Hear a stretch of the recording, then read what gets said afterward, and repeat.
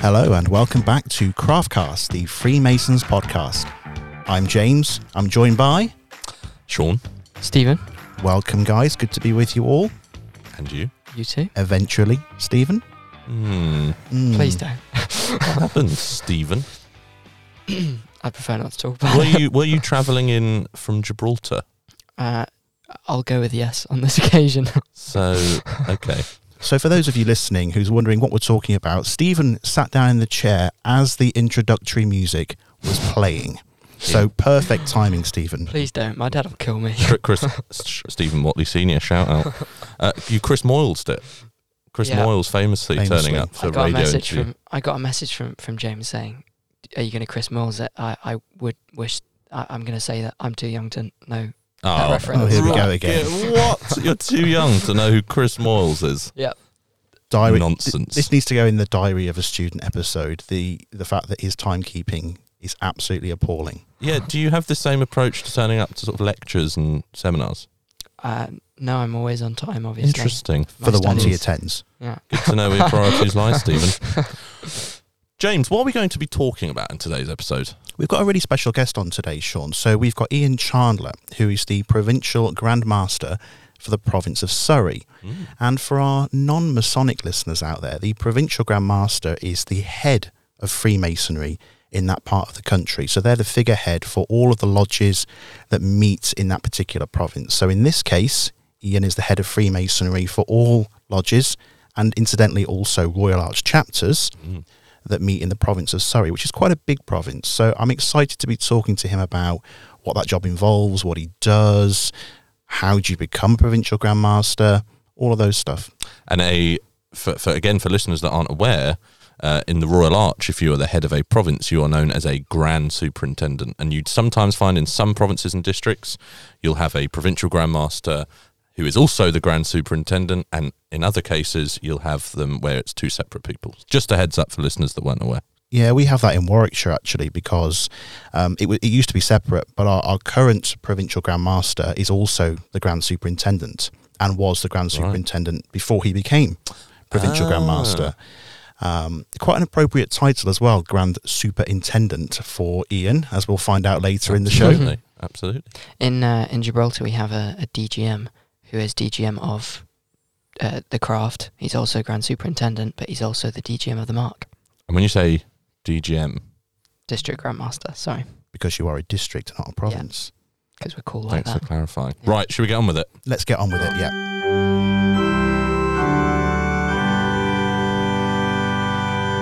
So, Ian, welcome to Craftcast. Can we start by asking you, how did you become a Freemason? I became a Mason through my primary hobby, which I'm always at pains to point out, which is fishing. And I got chatting to my local fishing shop owner, my fishing tackle shop owner, Bob, and I got to know him quite well. I was one of the main investors, shall we put it that way. And he was a Mason. I got chatting to him in the tackle shop, and his buddy Alan, who's still a member, invited me to join, and I joined through fishing, really. And it was a great experience back in 1999. So it wasn't a terribly long time ago, but I know on your list of questions it says, "Do I remember it?" Well, yeah, I remember it like it was yesterday. I mean, we all do, don't we? Yes. I didn't really have a clue what I was letting myself in for, if I'm honest, in those days. Bob was a very traditional guy, and he didn't tell you anything. Absolutely nothing. No. And I found out afterwards why. He really didn't know a lot. Oh, right. I mean, seriously, he didn't know a lot about Freemasonry, and I was quite inquisitive, because when I remember my initiation, there were lots of questions that came to me immediately, and the first thing I must say is that the ceremony itself absolutely spoke to me. And I was hooked straight away, no pun intended. I was absolutely hooked. And I loved every moment of it. It was very impressive. I was really impressed by the guys. You know, I knew lots of them by that stage. It's always nice, I think, when you know people in the lodge that are doing a ceremony for you. Very much so. And Bob was mildly dyslexic and had put himself out to initiate me. You know, and it was quite clear that he'd put in a massive effort to do that. And it was hugely impressive. So yeah, I was a very enthusiastic young member, but I will say this as well: I was the young member. I was the young guy in an old lodge, and that did have some challenges for me, and so that's helped me, I think, in the role I now have, because we've got lots of guys who are out there find themselves in a similar situation, and we need to support them, don't we? I have to say as well that when you said you were initiated in 1999, Mr. Watley across from me there gave me a wry smile, because just to remind us, Stephen, what year were you born? 1999. Goodness me. Yeah, Ian. Absolute child. Sorry, Ian. Oh, dear. In fact, I was born in November, so you're probably initiated before I was born. March 99. So There you go. There you go. Absolute child. Mind you, I remember well when I was in the police service. We may touch upon that later. That I used to go and talk to young detectives and people when they joined, and very often the whole of the audience were born after I joined the police. That was always a horrible moment. But anyway, Apologies for making you relive that. And Ian, you gave reference a moment ago to the role that you now have as a Provincial Grand Master. For the curious listeners out there, how do you become a Provincial Grand Master? Because, as we said with the Programme Master, we assume that you don't just get a letter on the doormat saying, we'd like you to be a PGM. There must be some background conversation and discussions that go on first. Yeah, very much so. I mean, it's the Deputy Grand Master's responsibility to report to the Grand Master, and indeed the Grand Master's Council have the responsibility to advise the Grand Master on senior appointments, including Provincial Grand Master. That's the formal process. Of course, the informal process is that it depends. It depends which province and what the circumstances are. Sometimes it's pretty clear and obvious. There's a man who's ready to go as the deputy and probably quite well known here, whereas on other occasions in a province they may not know the team quite so well, and they'd come and talk to a few people. But there are informal chats that go on, and of course then the Deputy Grand Master will talk to you specifically about the role, and of course you've got to be able to give the time commitment, because it's not a part-time role really. Certainly in the larger provinces like my own, I don't think there are many of my colleagues that are in full-time employment. There are some, but yeah, it's pretty full on. So you've got to give the time commitment, and yeah, you've got to understand what the role is and what you're gonna bring to it. Really. How many lodges do you have, and how many members in your province? So I've got a large number of units, bearing on a Grand Superintendent as well. So I've got 240 odd lodges. Wow. And just over 100 Royal Arch chapters. So I've got the thick end of 350 units in my province, and I've got 5,000 members. So we've got rather too many lodges, but again, that's very of a similar experience across the country. And is there a sort of a specific set amount of time that you think needs to sort of gone by from being initiated to becoming Provincial Grand Master? Is there a sort of set level of experience that must be met? No, is the answer. I've always been of the view in life and in Freemasonry, if you're good enough, you're old enough. It's the Rooney factor, isn't it? As they used to, when he was first picked for the England team, they'd he's far too young. Yeah, with the fact that he was the best footballer in Europe at the time. That's what it's all about. If you can do the job, then why absolutely. not? Yeah. And it's down to skills and experience, whether that be from your working life or in Freemasonry. Most of my colleagues, and me included, have been involved in provincial affairs in some form or another on their journey. I came up through the charity route. And this was another lesson I learnt very early on. I was working on provincial committees when I was a Master Mason, and it's not unusual today to see that, is it? Whereas certainly, not so long ago, that would be unheard of. It was goodness me, a Master Mason on a provincial committee. Yeah. We see at Grand Lodge and out in provinces that there are lots of really keen and enthusiastic young guys who want to get involved. They've got something to offer and do a really great job. So, Ian, in terms of your role as Provincial Grand Master of Surrey, I guess in your professional life you would have had a lot of experience working within that area within Surrey, because you were a police officer in Surrey, weren't you? I was, yeah. So how important do you think that knowledge is of a particular area for you to be a successful PGM? There's a really great question, actually, because it's absolutely vital to understand your province and understand your members, because my province is a good example of this, where I've got lodges and units that meet in what is really a rural area, whereas I've got other centres and units that are predominantly a metropolitan area. And so they're completely different. And, I'm going to Farnham this evening. And Farnham, the feel of Farnham, even the ceremonies at Farnham are quite different. It's almost a southwest sort of feel. Right. Whereas at Croydon and Surbiton, it's very much quite similar to a metropolitan London feel. So you've got to understand the dynamics of your province and the particular challenges of each area. Every centre is. My province is dominated by centres as opposed to units sort of meet in, hotels and inns and little halls. So again, you must understand the dynamic of your province to be able to lead appropriately. You were talking earlier about getting into Freemasonry through your hobby of fishing. As Provincial Grand Master, presumably there's an expectation for you to get out there and visit all the corners of your province. Does that ever then become more of a job, would you say, than a hobby as it is for many members? How do you square that circle? Again, really great question, because there's a balance to be struck. This is a hobby for me, but it's a hobby I take very seriously, and Shaun knows that. I've worked with Shaun a lot over the years, so you've got to find that balance that's right for you. Because if it becomes anything near a job, then it's not enjoyable, and people can tell. And one of the roles of a Provincial Grand Master is to make sure that people see that you're having fun and enjoyment, because they feed from that. And if they see that you're struggling a little bit, they know. And it's so important that you get the balance right. So, my members and people think, oh, you're out every night. I simply am not out every night. I try and get the balance. This week has been a particularly busy week. The week before, I didn't go out at all in the evening. And next week, I've got a fairly quiet Masonic meetings week. But it's the other things that come with it, of course.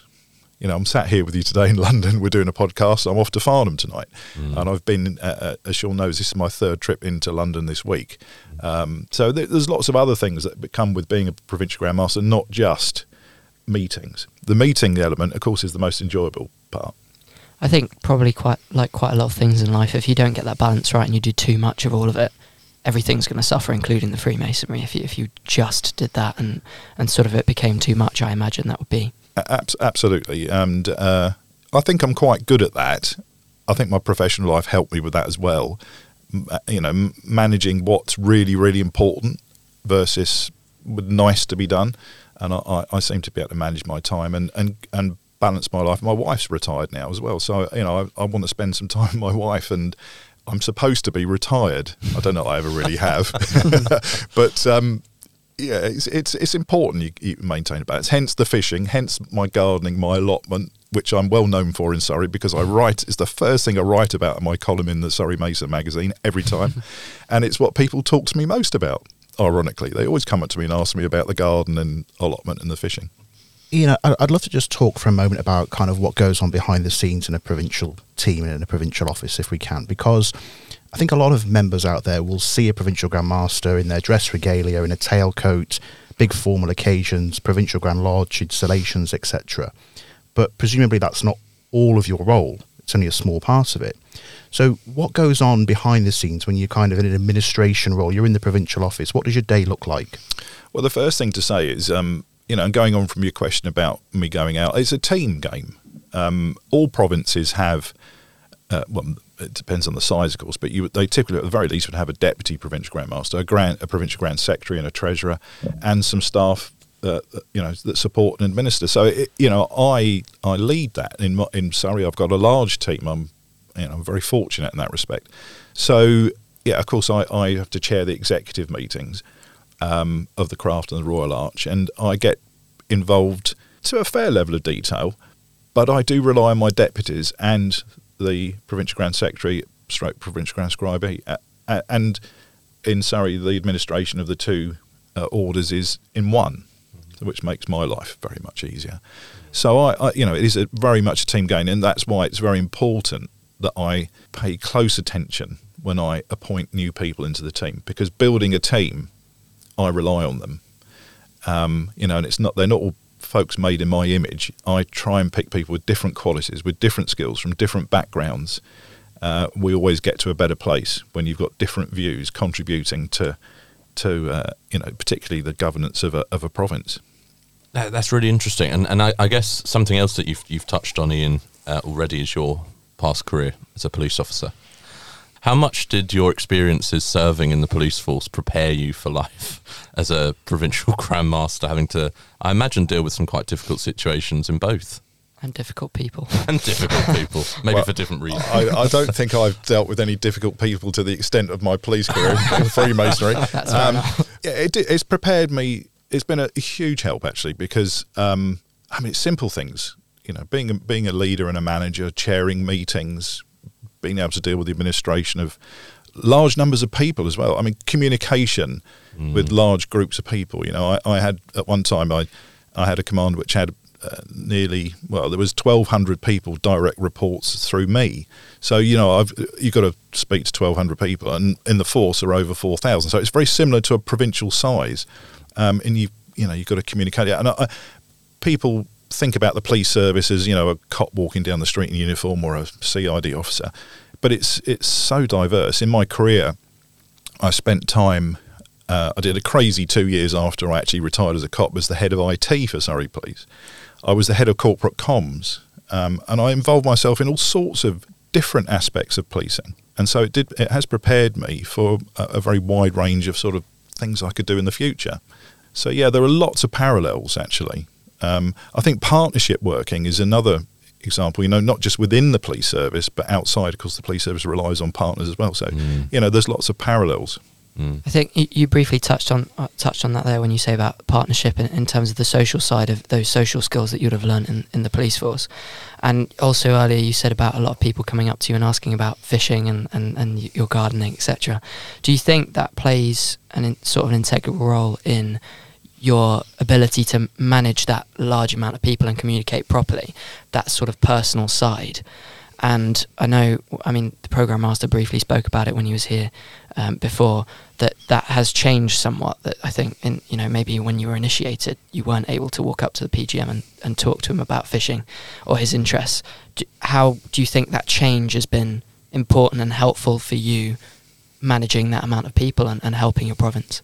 Absolutely. It was a complete step change when I became Provincial Grand Master. And that's no criticism of anybody who went before, because it wasn't seen as their job. But today, we have to be able to communicate on every level. I recognise that, some people want to talk to you.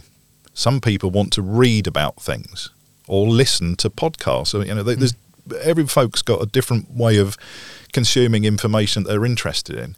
And we can't shut off the people who want to actually just chat to you. And they want to hear from you. So I think it's absolutely vital to make yourself available. Going back to your point about going out every night, I can't go to every lodge and chapter in my province. I just can't. But what I can do is go to every area of my province across the year and make sure I cover myself across the province. And that's how I build my diary, to make sure I've got every area covered. And we try and let people know that I'm going to be in certain places at certain times. So I encourage people to come along and meet me and have a chat if they want to. And Ian, one of the other feathers in your cap, so to speak, is that you are also on the board of General Purposes.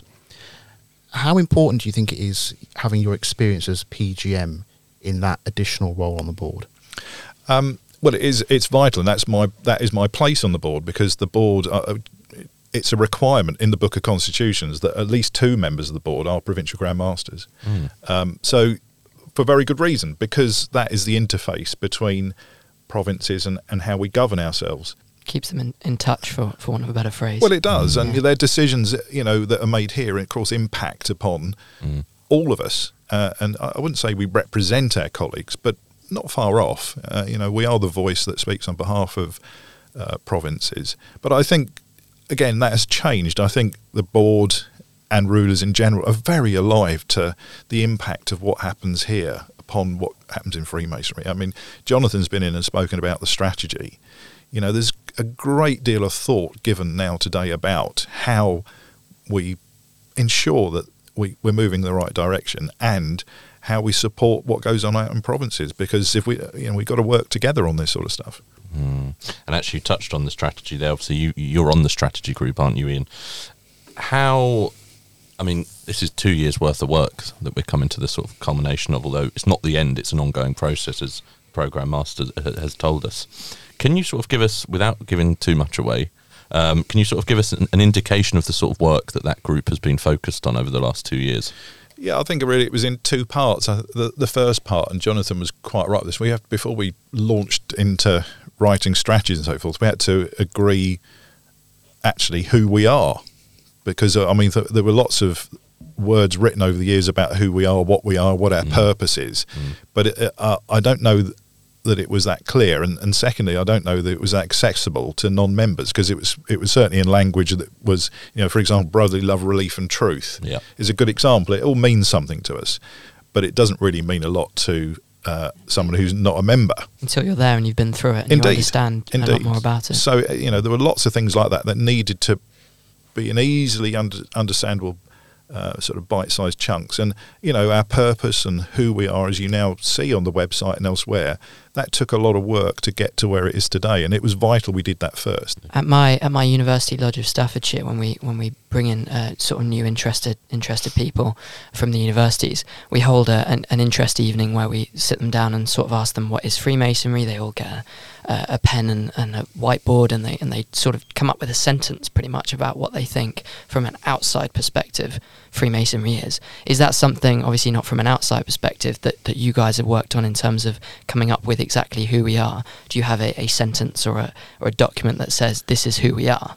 Or is this more of a general is this a finite thing, or is this more of a general understanding that you try to sort of perceive for us? Well, you need to be able to stand in front of the world's press and tell them who we are. So we have actually got it documented. It's on the website. A unique members organisation. You start there. We are absolutely unique. We've thrived for over 300 years. When you start to break this sort of down, it's helpful to be able to repeat and recite those sort of facts and elements, because as I have done over the years, one thing I have got, preparing through work and so forth, I did used to speak to the press quite a lot. Not in quite the circumstances that perhaps I now do in Freemasonry. But you need to be able to clearly articulate in a very short space of time what we're all about and the essence of what we're all about. And that's why that work was so important. An elevator pitch. It has to be an elevator. There's more to do. And as some know, I'm going to be working on a bit more of that. Why would you want to be a Freemason? Why would you want to stay as a Freemason? We need to start to think in those terms as well. But one thing I will say about this is, and my experience, there's something for everybody, isn't there? It's not one thing, Freemasonry. We're all attracted for different reasons. There are treasurers, there are secretaries, there are directors of ceremonies, etc., etc., etc. They're all attracted and find their little niche in a different place. Podcast hosts, yeah. Well, podcast hosts, absolutely. Bottom of the barrel. I'm making no comment at all. We'll wait till we review the end product. Well, absolutely. But obviously 2 years ago, and I mean, it seems like a different world, but I believe the strategy group first met, was it May 2020, which is pretty much the eye of the storm in some ways in terms of COVID. How much do you think the pandemic, I know we don't really like to talk about it now, really, as a society do, it's like we just ignore that it ever happened. But how much What happened, sorry? Yeah, exactly. How much did that impact the work of the group? Did it slow things down? And how much, I guess, was it saved by Zoom and other platforms that are available? I don't think it slowed it down. I don't think Zoom saved it. There's a whole nother discussion point, yes. isn't it? I mean, new podcast episode. Well, that's true, isn't it? I mean, the benefits and the balancing of meeting face to face versus Zoom. I mean, I don't know about you, I get very weary on Zoom nowadays, but we have to do it, don't we? And it does make it easier to meet and discuss things. But I think what happened with the pandemic was it's made us think about, we had to communicate in a different way. And actually, I don't know if members realise this, but what happened as a result of the pandemic was the first time that the United Grand Lodge of England directly communicated with its members through the first rising. And it was driven by the pandemic, and it was driven out of necessity. But of course, it was one of the best things from a comms perspective we've done in a long time. And I hope members feel that they are now in touch with Grand Lodge and they hear directly from the centre. And this is another great example of it, because it is so important. And I've been at pains in Surrey to remind members that they are part of something bigger, and they are part and members of Grand Lodge. So the pandemic did change, out of necessity it changed things, but there's been great benefit from it, no doubt. Is that something sort of traditionally that you think, I mean, obviously another hat that you wear, chairman of the Communications and Marketing Working Party of the board, is that something we do need to get even better at still? So, I mean, the number of times I'm sure we've all been to lodge meetings, and I think to a lot of people, names like the Program Master, the rulers, Grand Officers are often just people that they toast to. Do you think there's still a lot of work for us to do in terms of bridging that gap between UGLE, often seen as being in our sort of ivory tower, and your sort of standard Freemasons out in the provinces and districts? Yeah, I think there has to be a face to the name. Let's be realistic about that. Jonathan and the rest of the rulers, they're not going to get out around the country and be seen by everybody. But there are ways of doing that, and this is one of them. And there are all sorts of things that we've done with Jonathan and others. An FMT and First Rising, and there are all sorts of channels that we use to stay in contact with our members. There is again a balance to be struck. Is we all know we're very keen communicators in this room, but you can overdo it, can't you? Absolutely. Again, it's another one where you've got to get the balance right. You've got to provide the right quality with the right sort of frequency. And we've only just been discussing that in the last couple of days about what that is. Ian, sadly, we're almost out of time, but I just wanted to close by asking you, what would your hopes be for Freemasonry in the next, say, 7 years? I want to see more of the same. I think I want to see Freemasonry flourish. It's thriving is the right expression, and I want to see us hand over to the new generation. And you guys are the new generation. I think we should invest in these in new guys that are coming in. I think you'll see over the next few years that we will see an uplift in our membership. And, I look forward to the day when I can sort of sit back a little bit and not be on all of these working parties, go fishing a little bit more in the knowledge that it's safe in the hands of the next generation, and be very proud that we were able to lay the foundations and the platform for the new guys to come in and make it the great institution it needs to be in terms of being a thriving membership and lifting ourselves up a little bit with our numbers. That would be fantastic. Right, Ian, it has come to that moment of the podcast where we ask you some quick fire questions just to get to the bottom of who exactly Ian Chandler is. So I'm going to kick us off. Your favourite sports team? Or England cricket team, test side. England test side. Favourite holiday destination? The Bahamas, the Abacos. Favourite drink? Easy. Real ale. I love a beer festival. Favourite meal? Seafood of any type. Fishing or gardening? Fishing. Unfortunately, it's an addiction. Childhood hero? Ian Botham. Ian Chandler, Provincial Grand Master for Surrey. Thank you so much for joining us on Craftcast. Pleasure. Well, I think we can all agree that was fascinating. What do you think, gents? Loved it. Yeah, most definitely. Very interesting. Well, as you know, ladies and gentlemen, you can listen to all current episodes of Craftcast across all major podcasting platforms. Make sure that you check us out on Spotify, Amazon Music, Apple Podcasts, whichever provider you use, you will be able to find Craftcast. Failing that, you can drop us an email at podcasts@ugle.org.uk, tweet us at UGLE_Grand Lodge, message us on Facebook at the United Grand Lodge of England, or on Instagram on the same handle. And we will see you again very soon for another instalment of Craftcast. Goodbye, everybody. Goodbye. Craftcast, the Freemasons podcast. The podcast is hosted by Shaun Butler, Stephen Watley, and James Dalton. The producer is Marta Zandri, and the podcast is edited by Trisonic.